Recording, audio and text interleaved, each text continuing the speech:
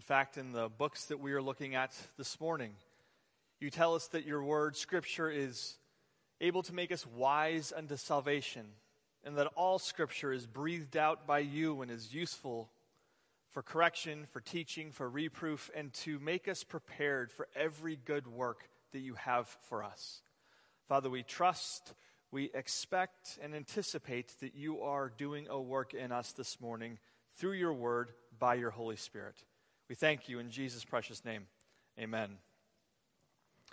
So I hope that you are having a good fall break. You got like one day, yesterday or Friday, right? Yeah. I know Bloomington schools got 2 days. We at RBB got a full week, so we take that. I used one of the days, my son and I, Jacob, to go on a college visit, and we were in St. Louis, and while we were in St. Louis, we checked out this really cool restaurant called Seoul Taco.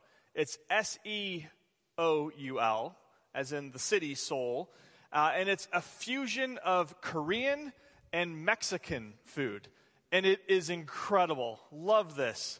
We were told the story that it actually started off as a food truck on campus, and the food truck was so popular that they bought a brick and mortar store and, started the restaurant there. And after that, still so popular, they spread, and now they have 8 locations throughout St. Louis, Missouri, Illinois, and it is that good. It's amazing. But just imagine the transition that has to take place from going from a food truck, where it's a mom and pop shop, right, to you now own a store, and you have to have cooks and managers and front, point of sale people and janitors and a whole different scenario. And then you've got 8 stores, so you have to have that kind of organization in each of the 8 stores, and you have to make sure that the menus are, the same. People got to get the same product when they go there. That's an imperfect parallel, but it is a parallel to what was happening in the early decades of the church. It started off as a very organic kind of movement, right? In Jerusalem, the upper room, the disciples who had followed Jesus. And then it grew spectacularly on the day of Pentecost, when 3,000 people came to believe. And through the work of Peter and Philip, and especially Paul, the church spread throughout the known world. But Peter and Paul couldn't be in each of these churches, so each of these churches had to develop leadership structures and had to safeguard the message that had been handed down to them by Peter and Paul, and obviously through Jesus. Paul's concern that emerges in these pastoral epistles, which is 1st and 2nd Timothy and Titus, is that he leave behind healthy, godly, well-ordered, Christ-centered, gospel-loving, right-living churches.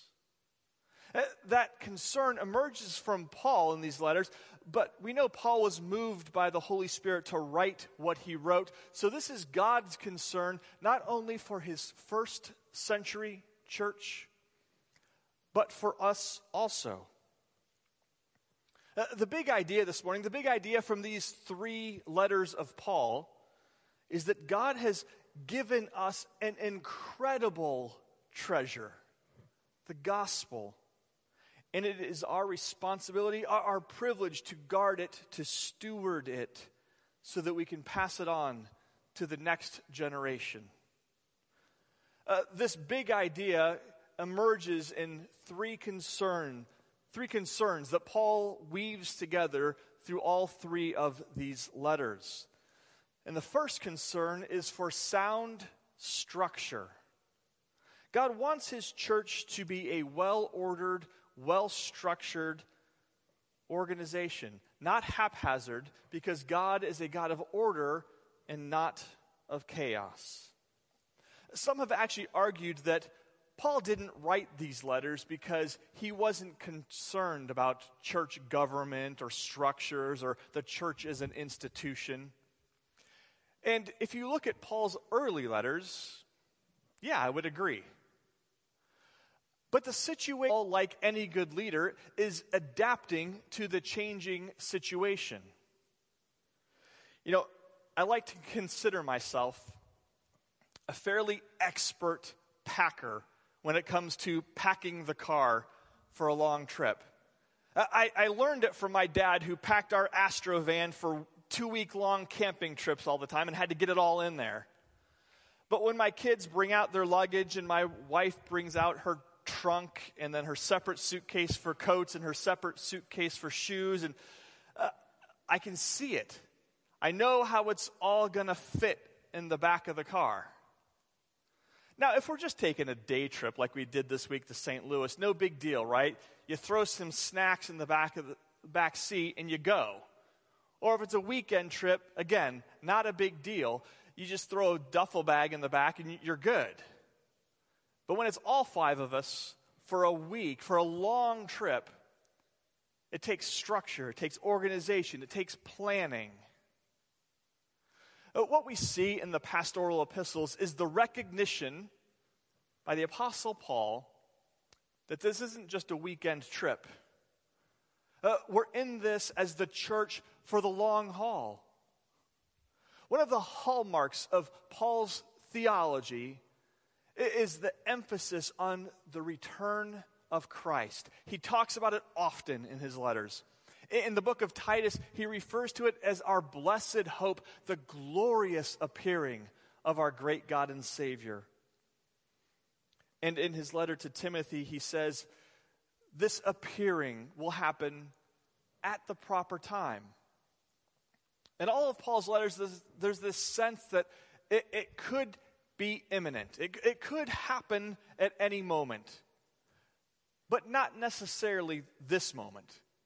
Not necessarily the next moment. There could be a lot of moments stacked up together before Christ returns. It's going to happen at the proper time, but we don't know when the proper time is. So we have to prepare. We have to build these structures to sustain the church for the long haul. Large sections of these 3 letters, I would say probably 20% of these 3 letters, is devoted to the structures of the church.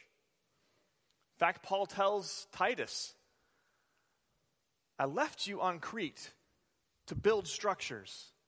I left you on Crete to appoint elders in all the churches there. Through these 3 letters, we get detailed information about what the elders and overseers, I think those are synonymous terms, are supposed to do in the church. In 1 Timothy 5, it looks like there's probably 2 different categories of elders, or 2 different tasks that the elders throw themselves into. There are ruling elders and teaching elders. Paul says elders are worthy of a double portion of honor, especially those who teach. So the elders rule over, give oversight to the church, and some of them teach and preach. And alongside these elders are deacons. Deacons who care for the needs of the church, spiritual needs, material needs, financial needs. They're the ones ministering to the orphans and to the widows. And both elders and deacons are essential for a well-functioning, organized church. Lots of information in these 3 letters about what Timothy or Titus ought to look for when they're selecting, appointing elders and deacons. And it's not really about skill sets. It's about faithfulness. It's about character. It's about reputation, both inside and outside the church. And all this emphasis on structures in the church is important because the church isn't just a movement. It is an institution. It's more than an institution, but it's not less than an institution. Movements have energy. Movements are exciting. Cru, Campus Crusade for Christ, understands that. For decades, their language has reflected that. Cru doesn't invite people to an organization. or to an institution, and inviting people to a movement. Because movements are exciting, and that's great.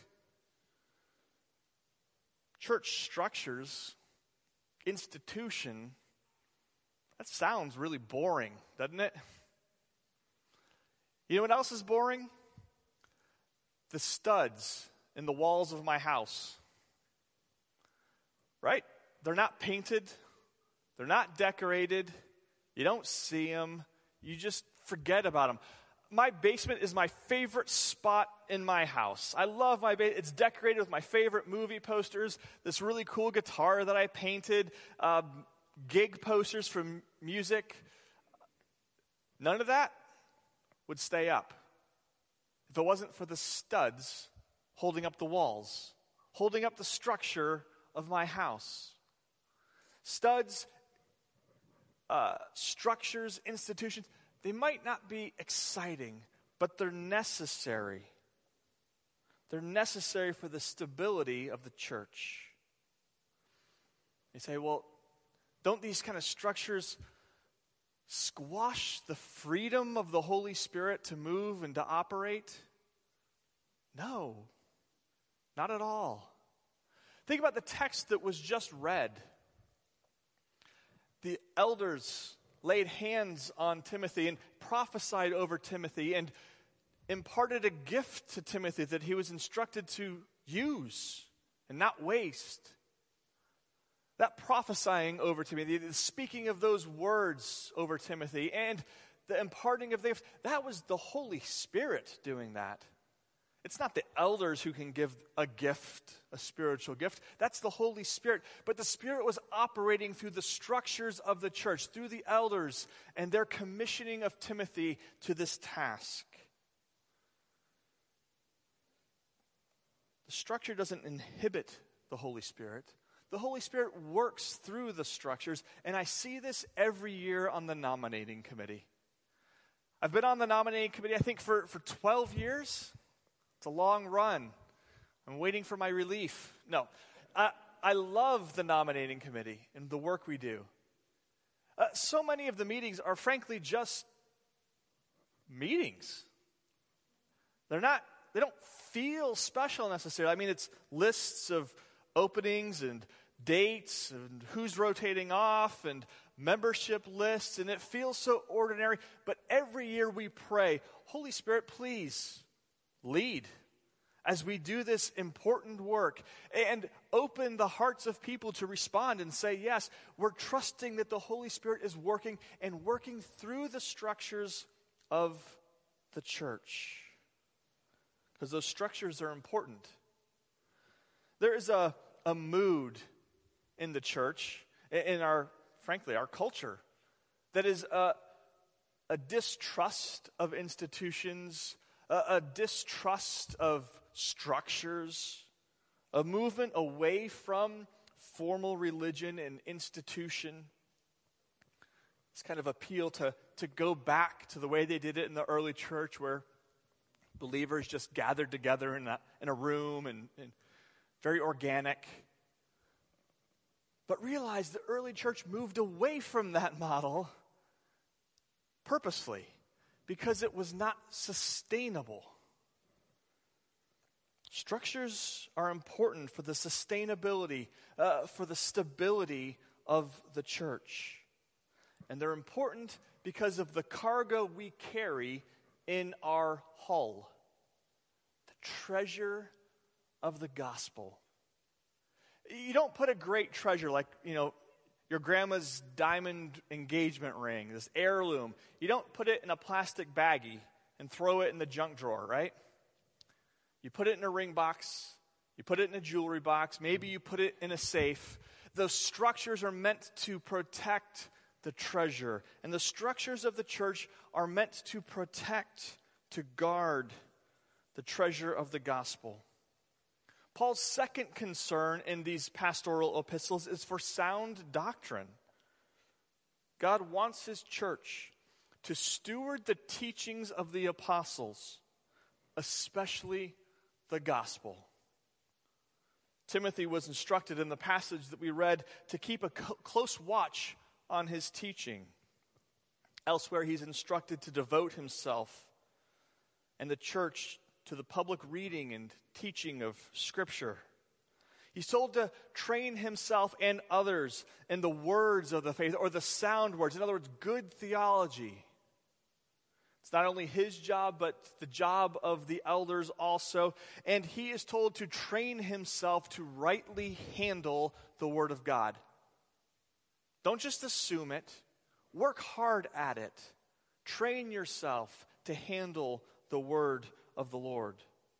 That was his task and the elders' task. And they were both supposed to protect the purity of the gospel by opposing false teachers.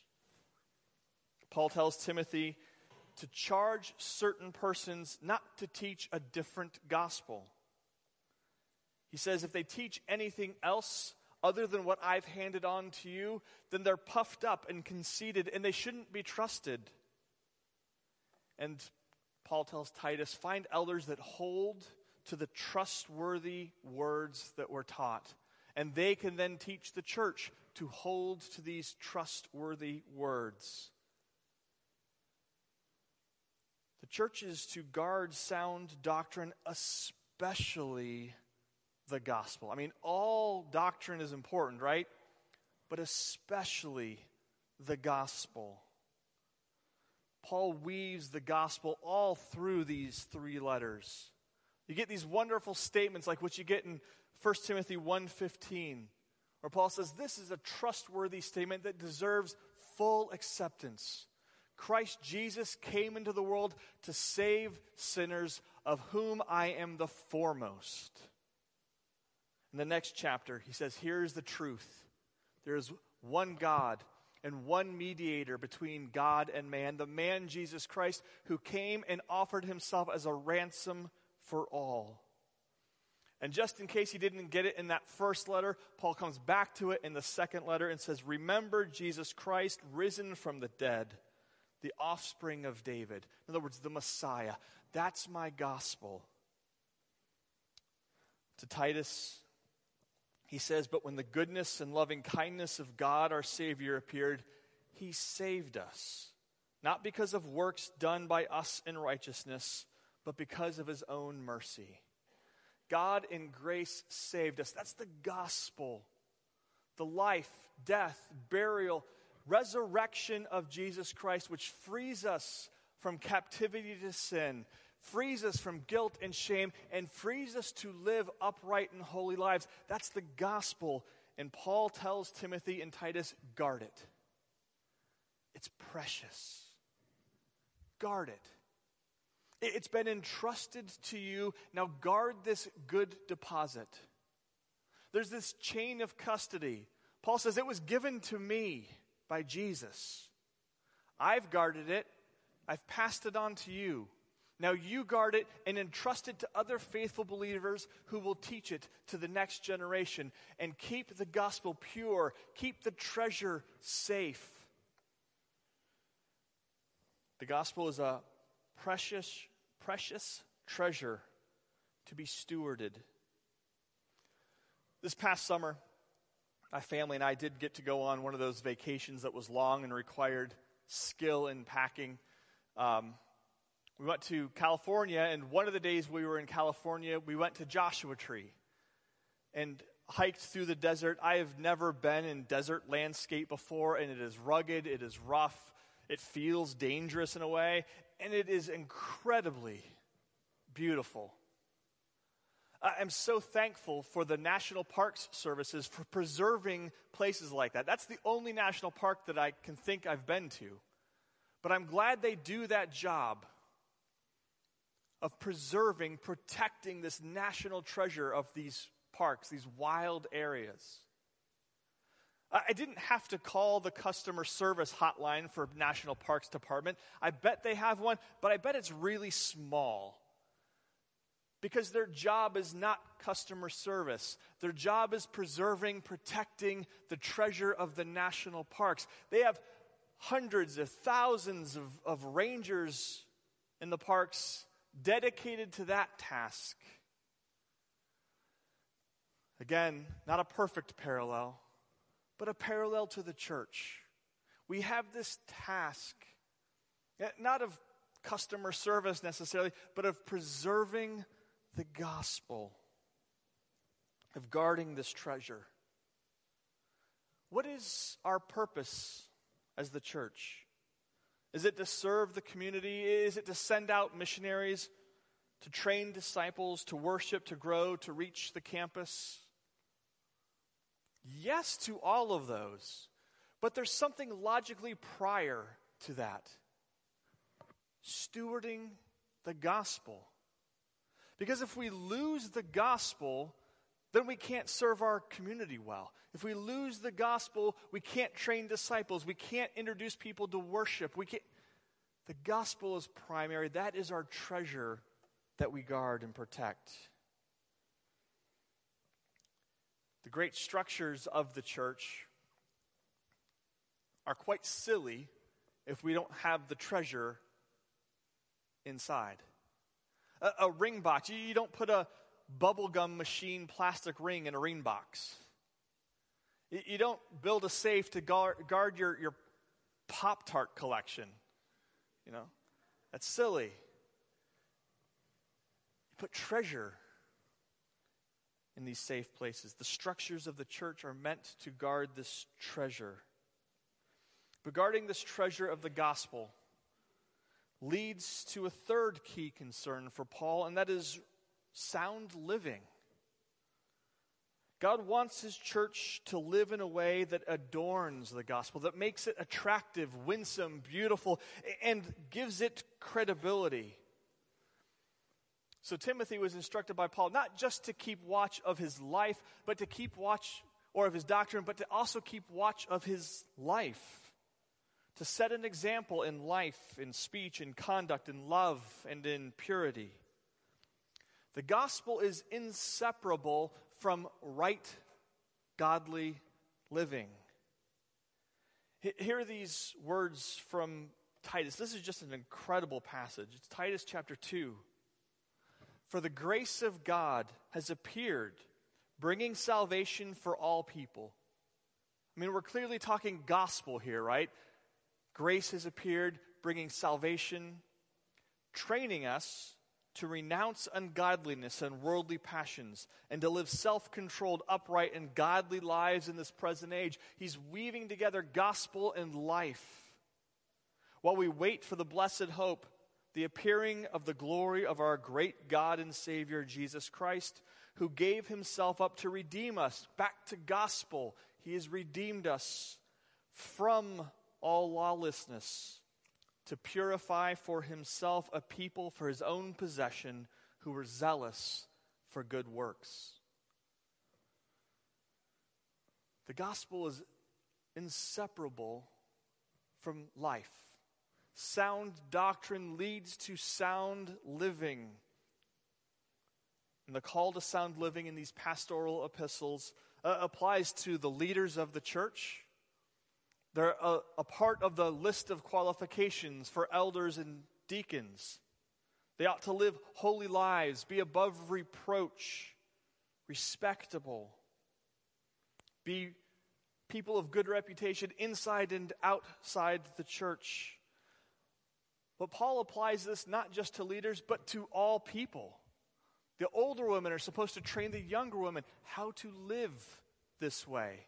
The older men are supposed to train the younger men how to live this way. Sometimes Paul puts this call to living holy, to right living, in a negative.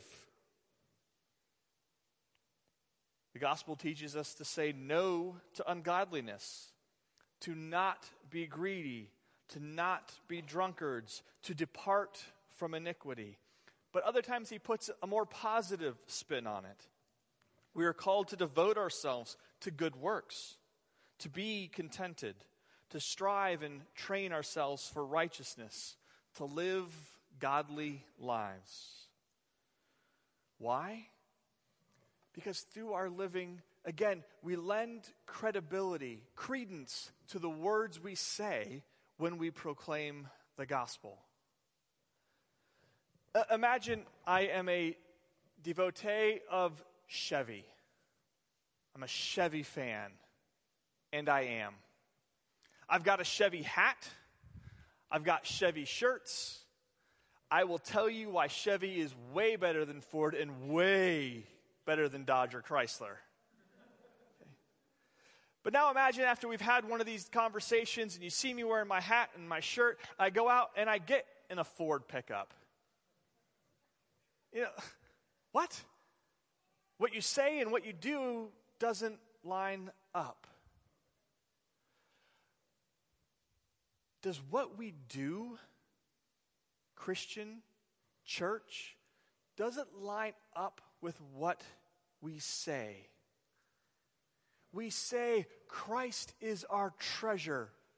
Whom have I in heaven or on earth besides you? My heart desires nothing but you. And then we go out and we chase every trinket the world offers. We say we're living for eternity. We have eternity. Our hearts and minds are set above. And yet we live as if tomorrow is all that matters. Our lives don't align with our doctrine. We're not backing up our sound teaching with sound living. This week, one passage kind of cut me to the quick. It's Titus chapter 3. Listen to these words from the Apostle Paul to a young pastor, Titus.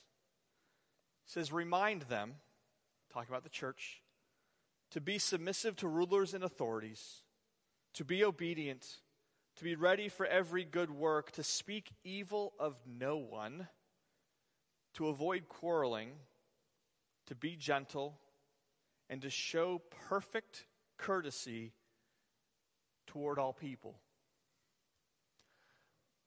I will confess, as one of your pastors, as a husband, a father, a fellow believer, I have failed in this. I confess that.